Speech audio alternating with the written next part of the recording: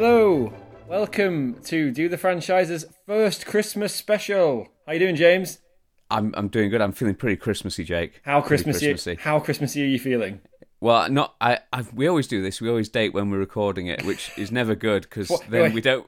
I got a we gimmick for don't this publish one. Twas the night before Christmas. Excellent. It's Christmas Eve for those that are keeping count. Yeah, me and James aren't very good at organising, so this is pretty close to the fucking wire as that goes, isn't it? I mean, it's a Christmas special for sure because it's pretty much on Christmas. It may or may not come out on Christmas. If this doesn't come out for Christmas, this is an extended Christmas for everyone listening. I hope. If you've had your full of Christmas, don't, because there's more, and we are it. We are more Christmas. I don't think we should even edit this one. I think we should just put this out as it comes. Yeah, that should be the gift we're giving. Is the gift of not editing it. This is the voice of someone who's had a beer, everybody. I'm wild. Living on the edge. It's only Heineken. It's probably got nothing in it anyway. I will. So yeah, what the idea behind this Christmas special? Me and James have ummed and ahed about this for a while. It was basically we were going to choose our favourite Christmas film and talk about it. We landed on a few problems in that we never really could figure out which one we agreed would be our favourite Christmas film, and both of us kind of chose, safe to say, opposite film to each other. Yeah. So in a way, you chose the one that I wanted, and I kind of thought the one you wanted was a really good shout. So we're going to just review the two films, but we are going to give our wonderful, honourable mentions to two other films each. So I think it's best. What was your first movie, James, that you wanted to discuss in terms of your, let's say, third favourite Christmas film? Third favourite. So we're going with my least favourite one. I think that's probably best. I think go with so I've got three in my list, obviously the top one. What was the one that nearly made the cut? What was the first one? Okay, so the first one was something from my childhood, because I figured, it's Christmas, it's all about the kids, really, isn't it? This was, if you remember, it was an animated short film on the BBC called Father Christmas, and it was done by the same people that did The Snowman. In terms of the anime. That's the one, Aled Jones, is that lovely one? bloke. Love that. Yeah. They're both based on books by a guy called Raymond Briggs. Okay, I didn't know that. Yeah, so they're both from the same sort of universe, and they actually do cross over in the Father Christmas film. The basic premise of the film is he's done with his busy night for the year, and he thinks, I'm going to have a holiday. And I know. Is this that he goes to Las Vegas, isn't it? Yeah, that's the one. I know, I remember this. This came out years ago, didn't it? Yes, Jake. Yes, it came out in 1991. Oh, good year. That was the year I was born. Oh, you see? Oh, excellent. There we go. It's Kismet. It's meant to be. The thing I liked about it, because we've both done a little bit of research into these films, because we don't want to be too researched, because this is going on memories and it's more a nostalgia trip. Totally agree. Rather than that. But my little bit of research, his catchphrase in the film is bloomin'. Everything's bloomin' this, bloomin' that. Apparently he says bloomin' 75 times. So he swears quite a bit then. Yeah, he does. And I mentioned off air the voice acting. There's only really Santa's voice in the entire film. Excellent. No one else really speaks. Excellent. And it's all done by Mel Smith. Oh, wow. Of Smith and Jones and Not the 9 o'clock News. So it's all Mel Smith swearing a lot at kids. That's brilliant. I've had a look online. IMDb gave this 7.5 out of 10, which is really high for a Christmas movie, I'll be honest with you, because Christmas movies don't fare well in the critical world of film. And it was a short film for TV as well. It wasn't a cinema release or anything like that. I mean, obviously, I think a lot of its popularity initially was because it was linked to The Snowman, and that had been huge. I found out today The Snowman was 1982, which is actually a lot earlier than I thought it was. I thought it was a lot later in the 80s than that. But this came out nearly 10 years after The Snowman. Yeah, and you can tell obviously it's a similar animation style. Yeah, it's there is a bit where he goes to see the snowman from the film. The film's actually based on two books. So the first part of the film is actually based on the second book. Yeah. And the second part of the film is based on the first book. I mean, that's a bit like Star Wars, isn't it? back to front. It's just a bit all over the place, really. We're going to start in the middle with episode 4. That was my third one, my third favourite. I love that. I will go with, again, I think, safe to say it's a solid film. It's debated by many as to whether or not this qualifies as a Christmas film. I went with Die Hard, James, as my number 3 in my top 3. That is 100% a Christmas film. It's, right, I know, right? Come on. It's set at Christmas. It's a Christmas party. He's going to see his estranged wife at Christmas. It's a Christmas film. Yeah, so John McClane is a cop from New York. He goes, I mean, this is for anyone that hasn't seen it. And obviously, if you haven't seen it, what the hell is wrong with you? Go and see this film. I mean, please. Yeah. If you can see it in cinemas, go and see it in the cinema because it's amazing. If you utterly can't do that, watch it on at least a decent-sized TV with the volume turned up very loud. Definitely. Yeah. I think it's safe to say, what a film this is. Do you know what was more weird about this is that it was more the fact that, not the nostalgia of it, but I was with my brother recently and he was telling me about this show, which is now on Netflix in the UK, so you can watch it on Netflix. And it's about the films that made us. So it's like the most famous films of the 80s and 90s and stuff. Okay. And it's a documentary about each episode's a different movie about how it was made, how it nearly didn't happen, how it got off the ground. And I think so far they've done like Dirty Dancing, Ghostbusters, Die Hard, and Home Alone. And Die Hard in it, it's just wonderful. It made me realise how much I love this film, you know? Yeah. It's such a It is a classic, but it also introduced you to a bunch of people like Alan Rickman, and they hadn't really hit the big time until that film. And Bruce Willis was a TV star up until that point, really. Apparently, Willis was nearly rendered deaf during the filming of this movie because of the gunshots. They were so loud that it nearly made him deaf. God, it's crazy. You can believe it because it's pretty gun happy. Yeah, I know a weird little fact. Go on. The role was originally, through a technicality, I think they had to offer the role to Frank Sinatra. Yes, this is because of the guy who wrote the book, apparently. Yeah. The book is called Nothing Lasts Forever. And it was the same author that wrote a film that Frank Sinatra was in. So it was kind of the link between the two. Imagine Frank Sinatra in Die Hard. Because I think he was in his 70s at the time. He would have been in a wheelchair, wouldn't he, at this point? I mean, he wasn't a well man at that age. Probably, yeah. I'd love to see Frank Sinatra singing whilst jumping off Nakatomi Plaza. Definitely. I couldn't get enough of Die Hard. It spawned I guess, let's be honest, it spawned every action film since, didn't it? Yeah. I mean, Steven Seagal wouldn't have a career without Die Hard. No. I mean, they've made 4, 5 or 6 of them now. I've lost interest. I think the last one I went to see at the cinema was the 4th one, where Bruce jumps off the back of an aeroplane into a sort of a car park that's collapsing and inexplicably survives. Yeah. He kills a helicopter with a car, though. That's pretty cool. Is that in the first? Is that third one? That's in the 4th one because they drive. It's just before he attacks the plane. But yeah, he drives a car. You've got better memories of this than I have. Sadly, it was the Die Hard film I saw in the cinema. Yeah, well, I took my nan to see this film. This is how big my nan is a huge action film. I can say my nan is a huge action film star. She's not. She's a huge. Would be brilliant. I mean, is there a way we could GoFundMe this and make it happen for her? We can get her in Die Hard 6, I'm sure. So Hans Gruber takes over the plaza. Lots of people die. This has actually, and we'll move on in a second, but one of my all-time favourite movie lines of any film, which is the line where Alan Rickman, and spoilers for anyone that hasn't seen it, murders Mr. Nakatomi, the manager of the tower. And after murdering Mr. Nakatomi, he turns to the other hostages and he says, Mr. Nakatomi will not be joining us for the rest of his life. It is brilliant. His comedy timing in this is so understated, but it's perfect. It's perfect. I can't even say enough about it, really. It was a bit like when we did the Halloween special. You can't say enough about Ghostbusters. You cannot say enough about Die Hard. You have to go and watch it, form your own opinion.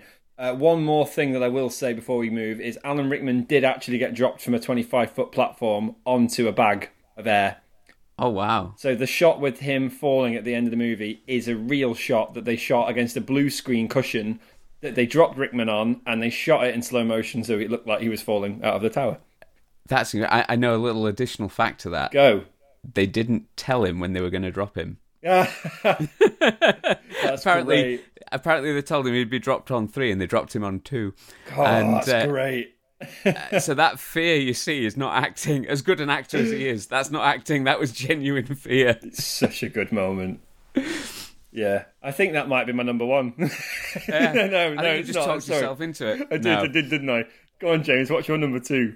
My number 2. This is the one I might be contentious. I don't know if you will agree that this is a great film, but Okay. it's a film that I've enjoyed a lot. It's The Holiday. Oh no, you're not a fan of The Holiday, are you? Yeah. Oh no, I think. Do you know what? This is going to be really sad because I think I saw it once. Yeah. It's the one with. Is it the one with Jack Black in it? That's the one. Yeah. Jack Black, Jude Law, Cameron Diaz. Right, I'm going to be the audience. You're going to have to explain The Holiday to me. Okay. I'm a novice. So basically, the holiday follows the lives of these 2 women who are fed up of their own lives. Right. So what they do is they find a website that it's a bit like a precursor to Airbnb, but it lets them swap houses. Okay. So they're going to get away from life, boyfriend trouble, the lot. Yeah. And they just want to get away from life, and they effectively exchange lives through this website. Okay. I don't know I'm and- sure I have seen it, but I can't remember this at all. Yeah, it's all right. Like I say, it's a bit contentious because it's not like an out-and-out great film, but it's a film I always seem to end up watching around Christmas time. So the thing I like about this film is the way they interact. It's almost like you're meant to go with the Jude Law relationship as Right. the main one. I imagine that's the better looking one. Yeah, but it's the Jack Black relationship that is actually the really interesting one. Okay. He's in this film. He's a music producer. Right, of course he is. Because it's in Hollywood. So he writes soundtracks for films and things like that. Yeah. And there is when you sort of meet him, you also meet the neighbor of this Hollywood house, who's an old sort of classic Hollywood film actor. You know, he's in his 80s, 90s. He's really quite decrepit, bless him. Who plays that character? I can't remember the actor's Sorry, name. put you on the spot. Yeah, no, that's fine. I'll bring it up on IMDb because it's the savior of us all. Yep. And the basic story that I really like is this guy, the Actors Guild in Hollywood keep writing to him because they want to honour him, but he doesn't go because he's not that good at walking.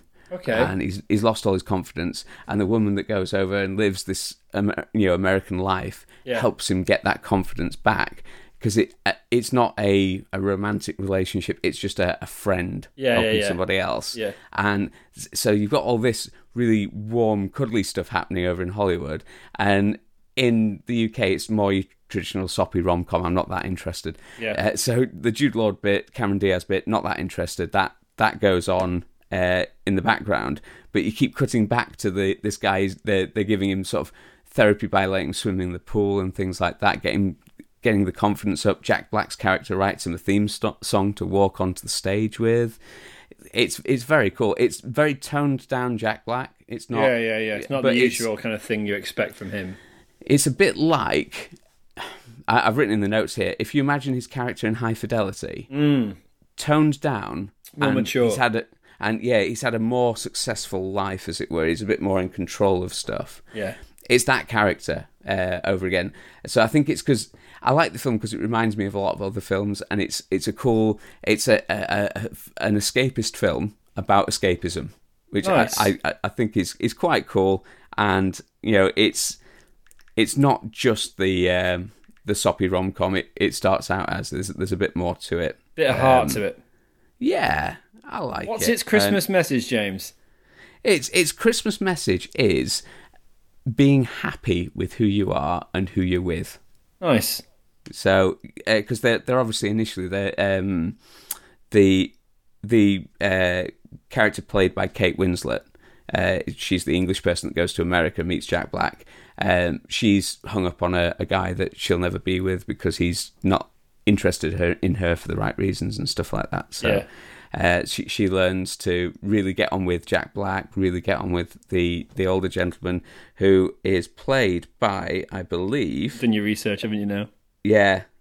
Eli Wallach. Right. Who is... he's a... in real life, he's one of Hollywood's finest character method actors. And he was in The Good, the Bad, the Ugly, The Magnificent Seven, Baby Doll. Oh, wow, okay. So he has got some tenure. Yeah, Wall Street. He's been in a lot of really cool stuff. But he plays this older gentleman in this film, and it's a nice Christmas film. You can watch it, you can turn your brain off. You don't have to think about anything. You're not too worried about the message, because let's face it, it's pretty basic. Yes, I know you need that sometimes. Be good to other people, and it's not like an in-your-face Christmas song. It's set good old Christmas trash, eh? Yeah, it's oh god, this is going to sound terrible, but it's like a good version of all those terrible Christmas films that Netflix have. Yeah, that you've never heard of before, totally, but they were released last year, and somehow they've ended up on Netflix. My mum loves The Holiday, so I think she'll listen to this episode. This will probably be her favourite episode in terms of review. It's interesting because I will have to go and watch it. It will be on my list now for Christmas because of this. Excellent. That was your number 2, right? Yeah. So you're number 2 now. I did a lot of thinking on this, and this film links to my number 1 quite nicely, but I couldn't kind of... I think it's one of those films that hit me at the right time when I watched it. I watched it when I was probably just finishing uni. I was probably about 21. It's called It's a Wonderful Life, if you haven't heard of it. Oh. I mean, again, if you haven't heard of this film, which rock are you hiding under, and can I join you?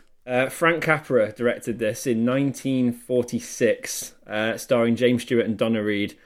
And it's just wonderful. It really is a wonderful life. It's a wonderful film. It's about a businessman who lives in a small town in Middle America who wants to leave the small town to go and look at pastures great, like many people do. And things beyond his control ground him to this town. They keep him in this town that he doesn't want to be in, called Bedford Falls. And I think it's his father dies, and then something happens to one of his family members, and he has to take over the family business. And all he wants to do is leave and go off and do something with his life beyond this little town that he's kind of stuck in. And it has that message of, being happy with what you've got, being thankful for who you're with, like you said about The Holiday. And then an angel is sent from heaven to basically show him what life would be like if he'd never existed. Yeah. So if you're not sold on that, I don't know what will sell you. I mean, I'm sold on it. IMDb gave it 8.6 out of 10. Yes. Which is very, very good. To say how old it is, it's a strong review, isn't it? Yeah. It's in black and white. I know you lot who listen to our podcast, some of you have never seen a black and white film, so if you're going to start with It's a Wonderful Life. Yeah. I mean, there's no other black and white films worth starting with, right? No, and it's just such a wonderful Christmas movie. Like, it really does... It takes you to a very emotional place, and it's essentially the story of one man's despair, really, kind of falling into this. I'm bored of my life. I'm bored of this constant rip-raff, of this constant rat race. I'm not going anywhere fast, and I want to do more with my life, but can't. And I remember when I watched it, I was in a sort of time in my life where I'd had to come back from university. Back home to my parents, and I felt like I was never going to be able to get away mostly because of money problems, and I was out of work at the time. And it's that perfect time. I don't know about you, James, you've been in those situations where you watch a film that really kind of like sums up your inner monologue. Yes. Yeah. So yeah, big film, big love for it. And I would definitely urge you to go and watch this Christmas. It'll be on Netflix, on LTV, or Amazon Prime. I'm sure it'll be on one of the streaming services somewhere. If not, do what me and James do and nip down to your local CEX and purchase it, or help the brothers out at HMV. Yeah. Other DVD sales places are available. I mean, they are. We don't want to, well, they're not really, are they? The high street's dead. It is, yeah. It's mostly Amazon. Let's be honest. I mean, sorry, go on. Amazon have got it. Try them, or Yeah, it's just Amazon now, Do isn't you know it? what they They used own to everything. say? That thing years ago when you used to say stuff like, "Oh, I bet no one's ever done that," and it's like, and your mum and dad used to say to you, "If you can think about it, someone's probably doing it," and that's a Yeah. bit like Amazon. If you can think of it, Amazon probably sell it. That's true. That's true. So yeah, what are we on? We're on our top film now. Yeah, we're on a top film. We've had debated our four. So we've had Die Hard, It's a Wonderful Life. We've had, what was it called? Father Christmas? Father Christmas, yep. The Holiday. Yeah. James, give me your number one favourite Christmas film of all time. My number one favourite film, drumroll please, is... You can edit that in, it's fine. Absolutely. I'll edit the sound effect in, or I'll just enhance the sound of you tapping on the table, whichever's easier. Right. My number one favourite Christmas film will be Home Alone. Ah, of course. Classic. It is. It's the best non-gangstery film Joe Pesci's ever been in. Isn't it just? It's so good. I think of all the actors, he probably steals the show. Yeah. But I've written 3 notes for this film, but these 3 notes seem to just encapsulate everything about the film. Yeah.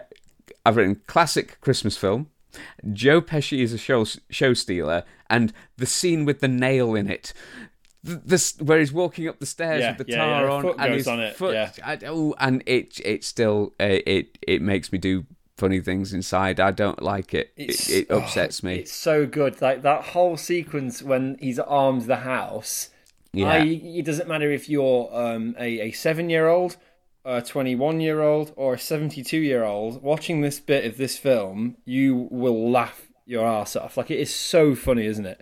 And it's still funny. Those gags will never get old because they're always funny. And it's like, you know how you said Die Hard gave us all the action films? Yeah.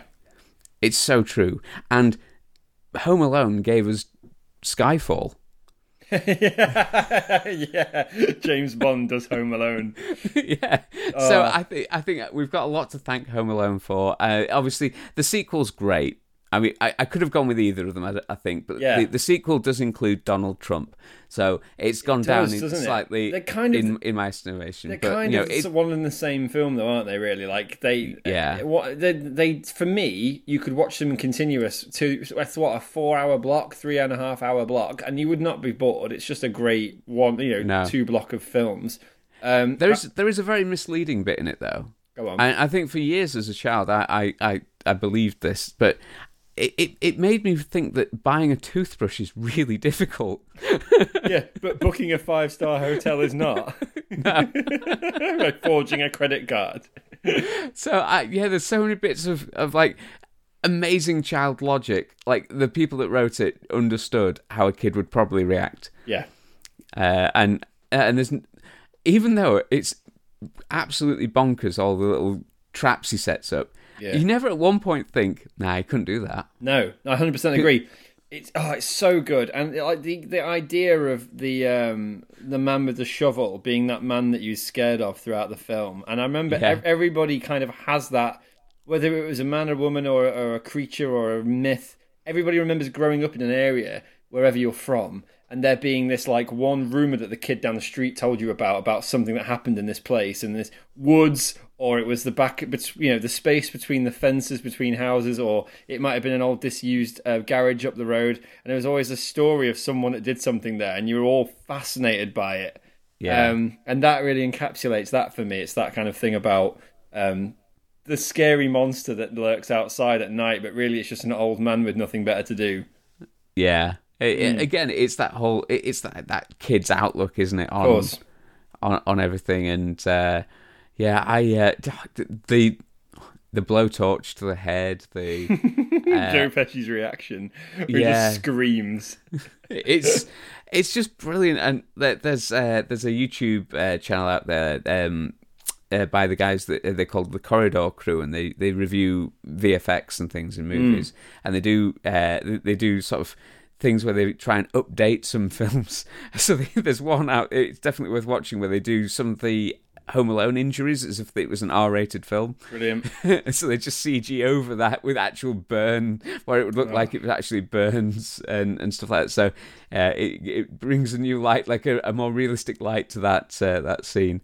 But there are just so many moments in it. The spider on the face with the crowbar and the I really like the moment where he goes to the church and they do the the sort of Carol of the Bells moment, and he meets the old man that he's scared of in the church and talks to him about his son. And I remember that still resonates with me now. That it's like a really tender moment between a really old character and a really young child character, but it works so well in the context of that film. And then it's like, again, that Christmas message of not letting hate and anger and arguments ruin your family relationships, repairing those relationships, and Christmas being the best time to do that. And that again gives Kevin's character the moment of clarity about him being selfish and that he wishes his family was in the house with him and not on his own. And I love it. Like, it's just the perfect, not even Christmas film, I probably it's a perfect children's family film, isn't it? It is. And even all the side stories, the mum trying to get her home, the band members she meets, John Candy, yeah. It just every bit of the film carries the story really well, and you don't feel like there's any dead space. Obviously, there are certain films, we're going to bring up Star Wars again, where there are bits of the film where all of the Last Jedi, where you just feel like nothing's happening. This is an example of a film handling itself perfectly, step by step. John Williams' score as well is probably one of my favourite John Williams scores from top to bottom. It's just beautiful. I mean, we're going to have to do a John Williams special. Absolutely, yeah. I mean, but you could go now, if you were listening to this Christmas special, once you finished it, obviously finish it because we'd want the listens, but go and put on Spotify or Apple Music your John Williams Home Alone soundtrack. It is beautiful. You can probably buy it on Amazon. It's a proper Christmassy feel to it. It's a proper Christmassy vibe. I think I put it on when I was putting the tree up. Yeah. Can't get enough. I've got one good fact for you about Home Alone, actually, which I remembered. Excellent. And I think it was brought up on that documentary that I told you about earlier about the films that made us. Yeah. And it was that John Candy was filmed for one day and wasn't paid very handsomely for his cameo. He's only in a couple of scenes, but it was all shot on the same day. And John Candy got less money for his appearance in Home Alone than the pizza boy that Kevin scares away. Oh, how good's that? Pizza boy got more money on the bill, on the credits, than John Candy did. Oh, poor John. Oh. What a guy. Yeah. We could probably do a whole episode about John Candy as well, to be fair. Yeah. I mean, the things that... Oh, no, obviously, talk about the show, the films that made us. Well, this film literally made this podcast in a way, because Chris Columbus directed Harry Potter, didn't he? God, yeah, that's a good link. I forgot about that. Yeah. So, going back to our first ever going back season, to our roots, as it were. Yeah. Damn right. Yeah. So, yeah. Well done, Chris. Back when he made those good films. Yeah. Right. I mean, I'm sure he's made other things. He's probably leading a very successful life, bless him. He's probably cashing those checks. Yeah. I mean, if you've made a Home Alone... And a Harry Potter. You probably don't need... And a Harry Potter. You probably don't need to do much more. So good. Right, I'm going to move to my number one film. And again, I did a lot of thinking about this, but ultimately, if I'm completely honest, I only watch this film around Christmas time, and it's kind of the only film I want to watch on Christmas Eve, whether I'm with my wife or family or whether I'm on my own. And it's Gremlins, James. Gremlins. Oh, it's such a good choice. 1984 is when it came out, so it's pretty old. That's when I came out as well, Jake. Is that when you came out? Oh, yeah. Excellent. You and Gremlins. You little gremlin. So you and Santa, you and Father Christmas, and me and Gremlins. We've both chosen a year from each other's birth. This is a strange podcast, isn't it, today? Yeah. What are they? Honestly, completely unscripted. Well, it is. I don't think anyone doubts that. I don't think we could have scripted this if we tried. No, we couldn't. Or any of our other episodes. I literally don't even know if I've turned the heating on when I got in. So I'm just sat. I've literally got in from work, dumped my bag, and come straight up to my office to record this. So if you're some kind of icicle, tap twice and I'll send help. if I suddenly freeze to death, you'll know, like that end of The Shining. Yeah. So yeah, Gremlins is. I've looked on the internet at this, trolling through it. It's a lot of people's favorite. It's set at Christmas, obviously. It opens to Darlene Love Christmas song. I think is it Snow's Falling Down or something like that. Or no, Baby Please Come Home. Baby Please Come Home is the song it opens with. Love that song as well. And excellent song. It's about a man who's an inventor who goes to Chinatown in New York and buys a mogwai, which in Cantonese means devil or demon. Yeah. And he or gremlin in the modern English. Mogwai is a little furry animal that looks innocent, and he buys this for his kid, for his teenage son, for his Christmas present. And when we get back to Bedford Falls, which was a town inspired by the Kingston Falls from It's a Wonderful Life, this film, I'm going to say it on a tangent, the film is it's very similar to It's a Wonderful Life in a lot of respects and shares many tangent lines and many shot choices are the same. I think It's a Wonderful Life is even on the TV in the kitchen during one of the big scenes in the film. It is, yeah. So it's very heavily referencing that film. I want Spielberg was very... and Joe Dante were very, very conscious of that film when making this. But obviously, instead of it being a loving Christmas film about an angel, it's a town that gets infested by terrible little demon creatures called gremlins. So he buys a mogwai for his son, and it's fine. Mogwais are great pets, but there's 3 rules you've got to follow, James. Yes. Don't feed them. What was the first one? I've forgotten already. Don't get them wet, so don't pour any water on them. Don't give them any water. Which I find really odd for a pet. You can't give it water, but whatever. I wonder if you can give it whiskey or like beer. Is it all right? Or tea? Does tea count? Is that liquid? Does it matter? Oh gosh, it's all got water in it, hasn't it? This is dangerous. It's odd, isn't it? And then you can't show it bright light, shine lights at it. Can't take it out in the sunlight, whatever you do, because it'll kill it. And the third one is whatever you do, don't forget it. Never ever feed your mogwai after midnight. No. And of course, all 3 happen. Yeah, I mean they're given those rules. I mean, most people can't follow the a dogs for life, not just for Christmas rule. Exactly. So like mogwai is not just for Christmas, James. No, I mean if you give people 3 rules to follow, that's 3 rules they're definitely going to break. Yeah, it's so funny. It is basically a horror stroke comedy, very similar to the Ghostbusters kind of concept. Some of the things that happen in this film are really horrific, but they are done in a really silly way that make them funny. And I just love it. I can't get enough of it. I've probably watched this film near 100 times from when I've been a kid. I think I've had it on every format since its inception. I've had it on VHS, I've had it on DVD, I've had it on Blu-ray, digital download.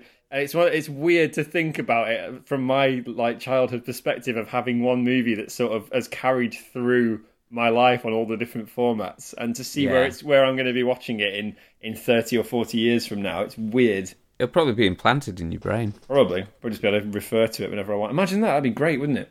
Yeah, you just, rather than having sort of a quick flashback, you'd just be able to watch the whole thing. Yeah.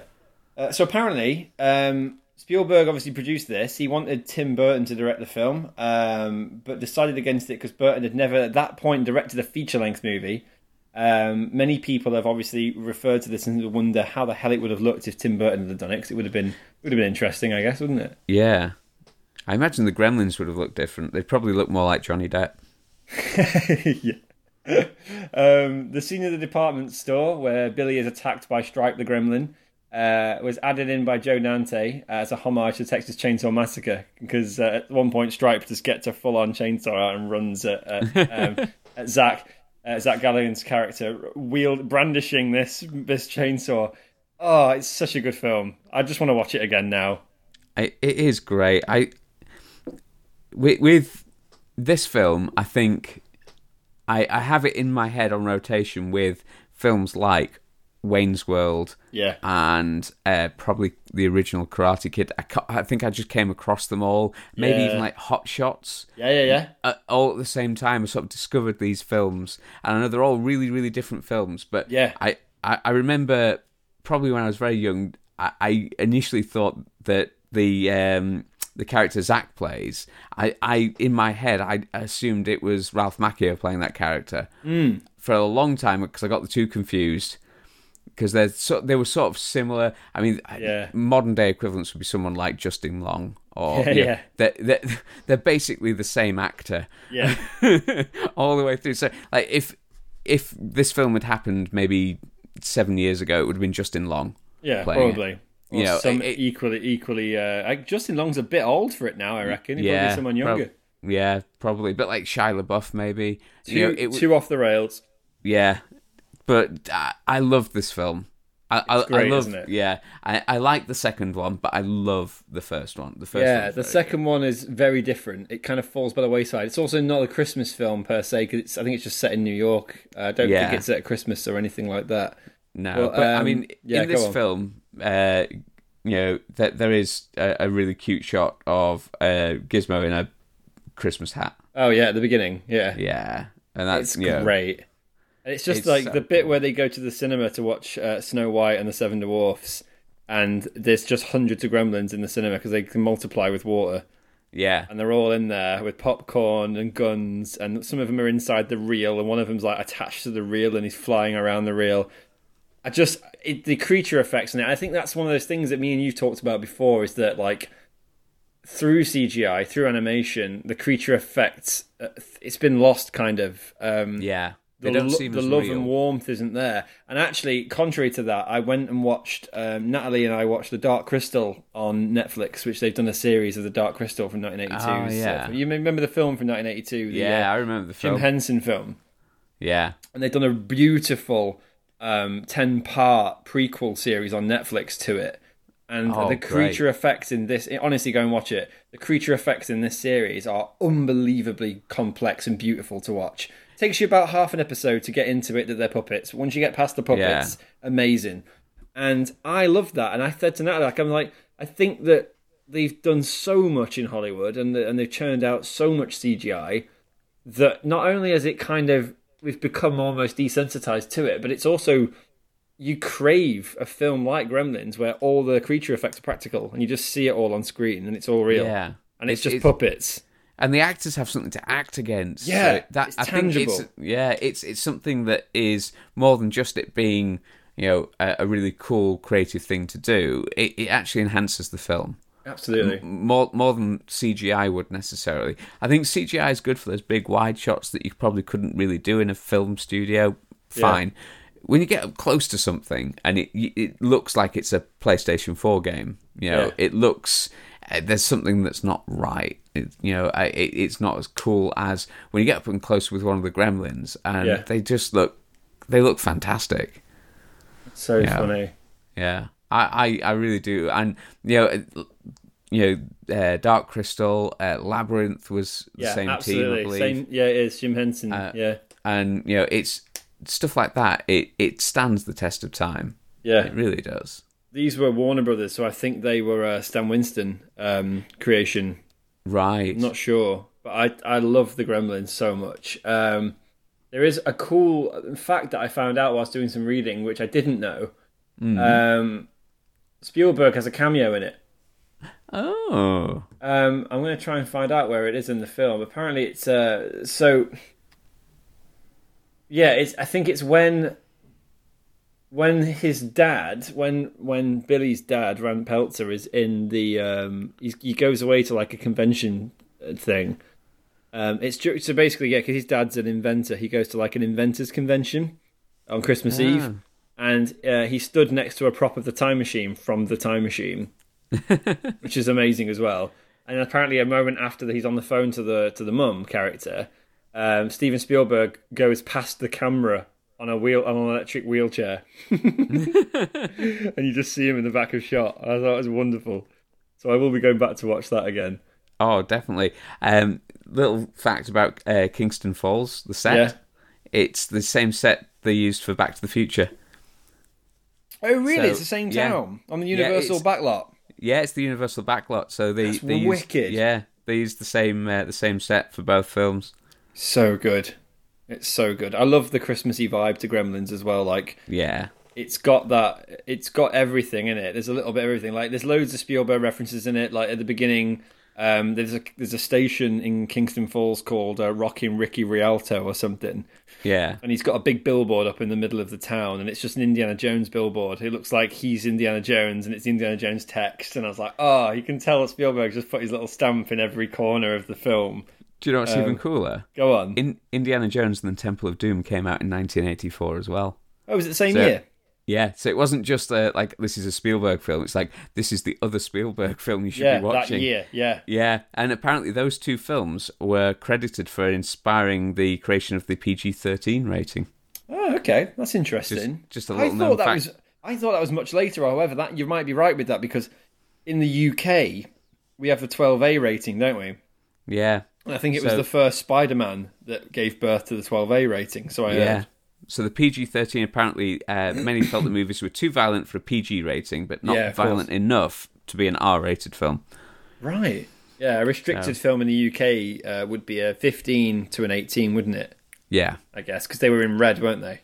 Yeah. It's really bad that I don't really acknowledge it anymore. Do you know, once you become an adult, you stop looking at it. Do you not understand what I mean, though? You find that. You kind of like...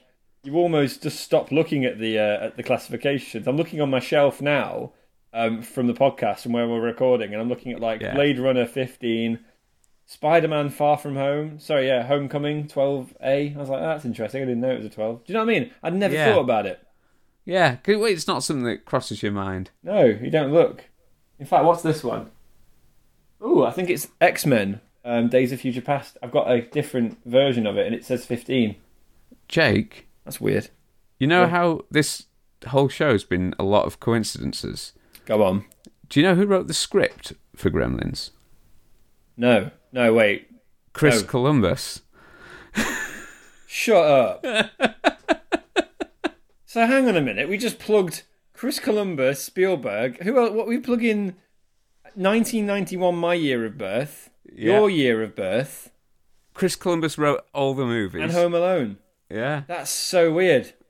I don't think I ever knew that. I knew Joe Dante directed it, but I didn't know it was... That's brilliant.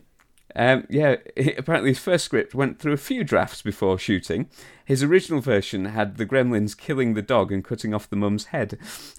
Yeah, it doesn't work as well, does it? No. That probably would have made it an R, though. Yeah, it would have done. I always found there's a few bits that scared me. I think the bit when they come out of the eggs... And the bit in the school, when there's a gremlin in the school, he's in the box, isn't he? And the box falls off the desk, and when the teacher goes to pick the box up, there's nothing in the box, he's gone.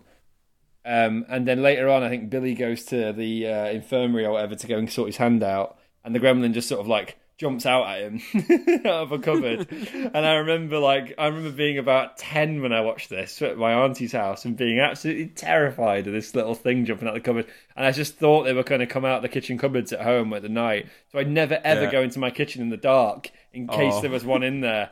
Just in case you had a gremlin. Weird. Just weird, isn't it? The stuff you remember from being a kid, like the trauma caused by stupid films as a child.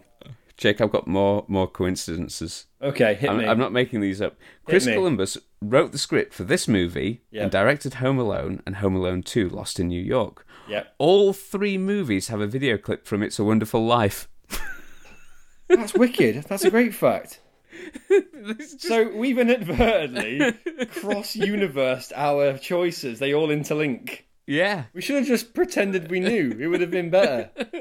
It would have been more impressive. It's less impressive that I'm live reading this from IMDb, I guess, but it's still cool that we inadvertently, accidentally... crossed all our films. Yeah. That's well done, brilliant. us. Home Alone, Gremlins, It's a Wonderful Life, and what was the other one?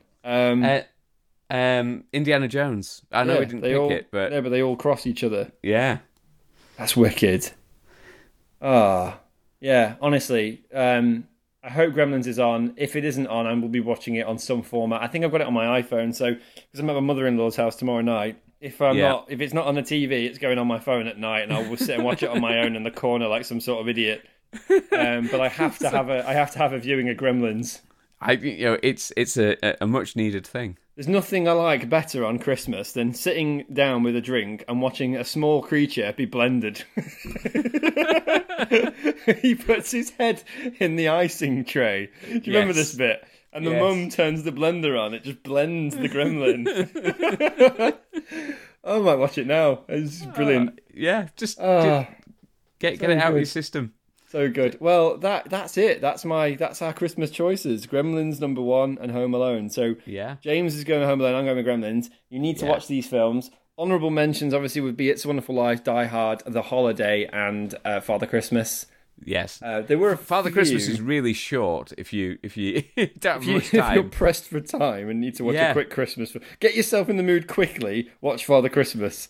You could probably watch it whilst cooking a turkey. I did think of a few other films that would be like high on my list. Okay. Jingle All the Way. Oh, yeah. Gareth at work was a big fan of National Lampoon's Christmas Vacation, which again is an absolute classic. I think it's worth saying. Nightmare Before Christmas is one of a personal favourite of my wife's. Yeah, that's also good. She loves watching that around Christmas. Jack Frost with the amazing Michael Keaton. Yeah. Can't get enough of that. I had Batman. Batman's a Christmas film. Batman Returns, funnily enough, Yeah. is on the list. Yeah, Yeah, Batman Returns. Batman Returns, You yeah. can easily smash that out at Christmas. It's great. Elf. Another one that I really love, Muppets Christmas Carol. The best Christmas Carol film. And It really is. I should know this. We have a bit of a joke around Christmas in our household. My dad owns pretty much all variations of A Christmas Carol. Like, there's the right, Patrick okay. Stewart one, the Jim Never seen that Carrey one. one. I've seen the Jim Carrey one. Yeah, They keep making them, Jake. And they're making another one on BBC. yeah. So he's been watching that. We've got on Amazon they have A Christmas Carol. I think it was filmed in 1945. It's hell. also on Amazon Prime in a recolored version. I have I've seen one that was filmed, I think, in the 70s, and I can't remember who was in it, but I remember watching it. I think it's in colour. Yeah, It's in the mid-70s. That one was really good, actually. It's very close to the book as well. So A Christmas Carol, there's almost an infinite number of Christmas carols. You've even got like Scrooged, things like that. So Scrooge. We didn't put that on the list. no, and With Bill Murray. Yeah, What Bill a Murray at movie. his height. So you could probably fill your entire Christmas season with a film a day. Christmas Carol Yeah. variations on a theme. So funny. Oh dear. Well, I think we've given people lots of films to watch now. I do, and I will hope that all the merriment is had, and people have a very good Christmas, a safe Christmas. Not too much binging, and not too much eating either, because you can make yourself ill. And don't feed or water your dogs or cats. They may multiply like gremlins. Don't shine torches in your cat's eyes. No, Whatever you they do. don't like it. They've got claws as well. They might not melt, but they will attack you. And whatever you do, don't feed them after midnight, because to be honest, they should be in bed by midnight anyway. Ah, definitely. Yeah, My dog they is. just, So, yeah. they just has to be let out if you do that. It's Yeah, annoying. exactly. It's just getting up earlier, isn't it? So yeah, I've enjoyed this, James. I have It was to. a very last minute, and I've really enjoyed it. We need to see if we can. We'll do some more. I think in the new year we're going to rethink our strategy on Fast and the Furious, because I think it's one of those where I might have to have a break from Fast and Furious for at least a year. Can we'll call that the end of season 2. Yeah. Season 2, which was the not so fast and mostly the same. Well, they're bringing a new one out at some point, so we can probably smash them all out before we go and see the new one. Do you think we need to see the others? Can we just see the new one? I'm sure we'll catch up. I'm sure we will. Apparently they're bringing Paul Walker back. Oh, God. Right. I'm going to go, James. Merry Christmas, everybody. Merry Christmas, everyone. Merry Christmas and a Happy New Year, and we will be back on the air in the new year, better, bigger, and more outrageous than before. Absolutely. Probably. just as well rehearsed as this one. Exactly. Bye. Bye. Bye, everybody. Merry Christmas. Merry Christmas. Bye.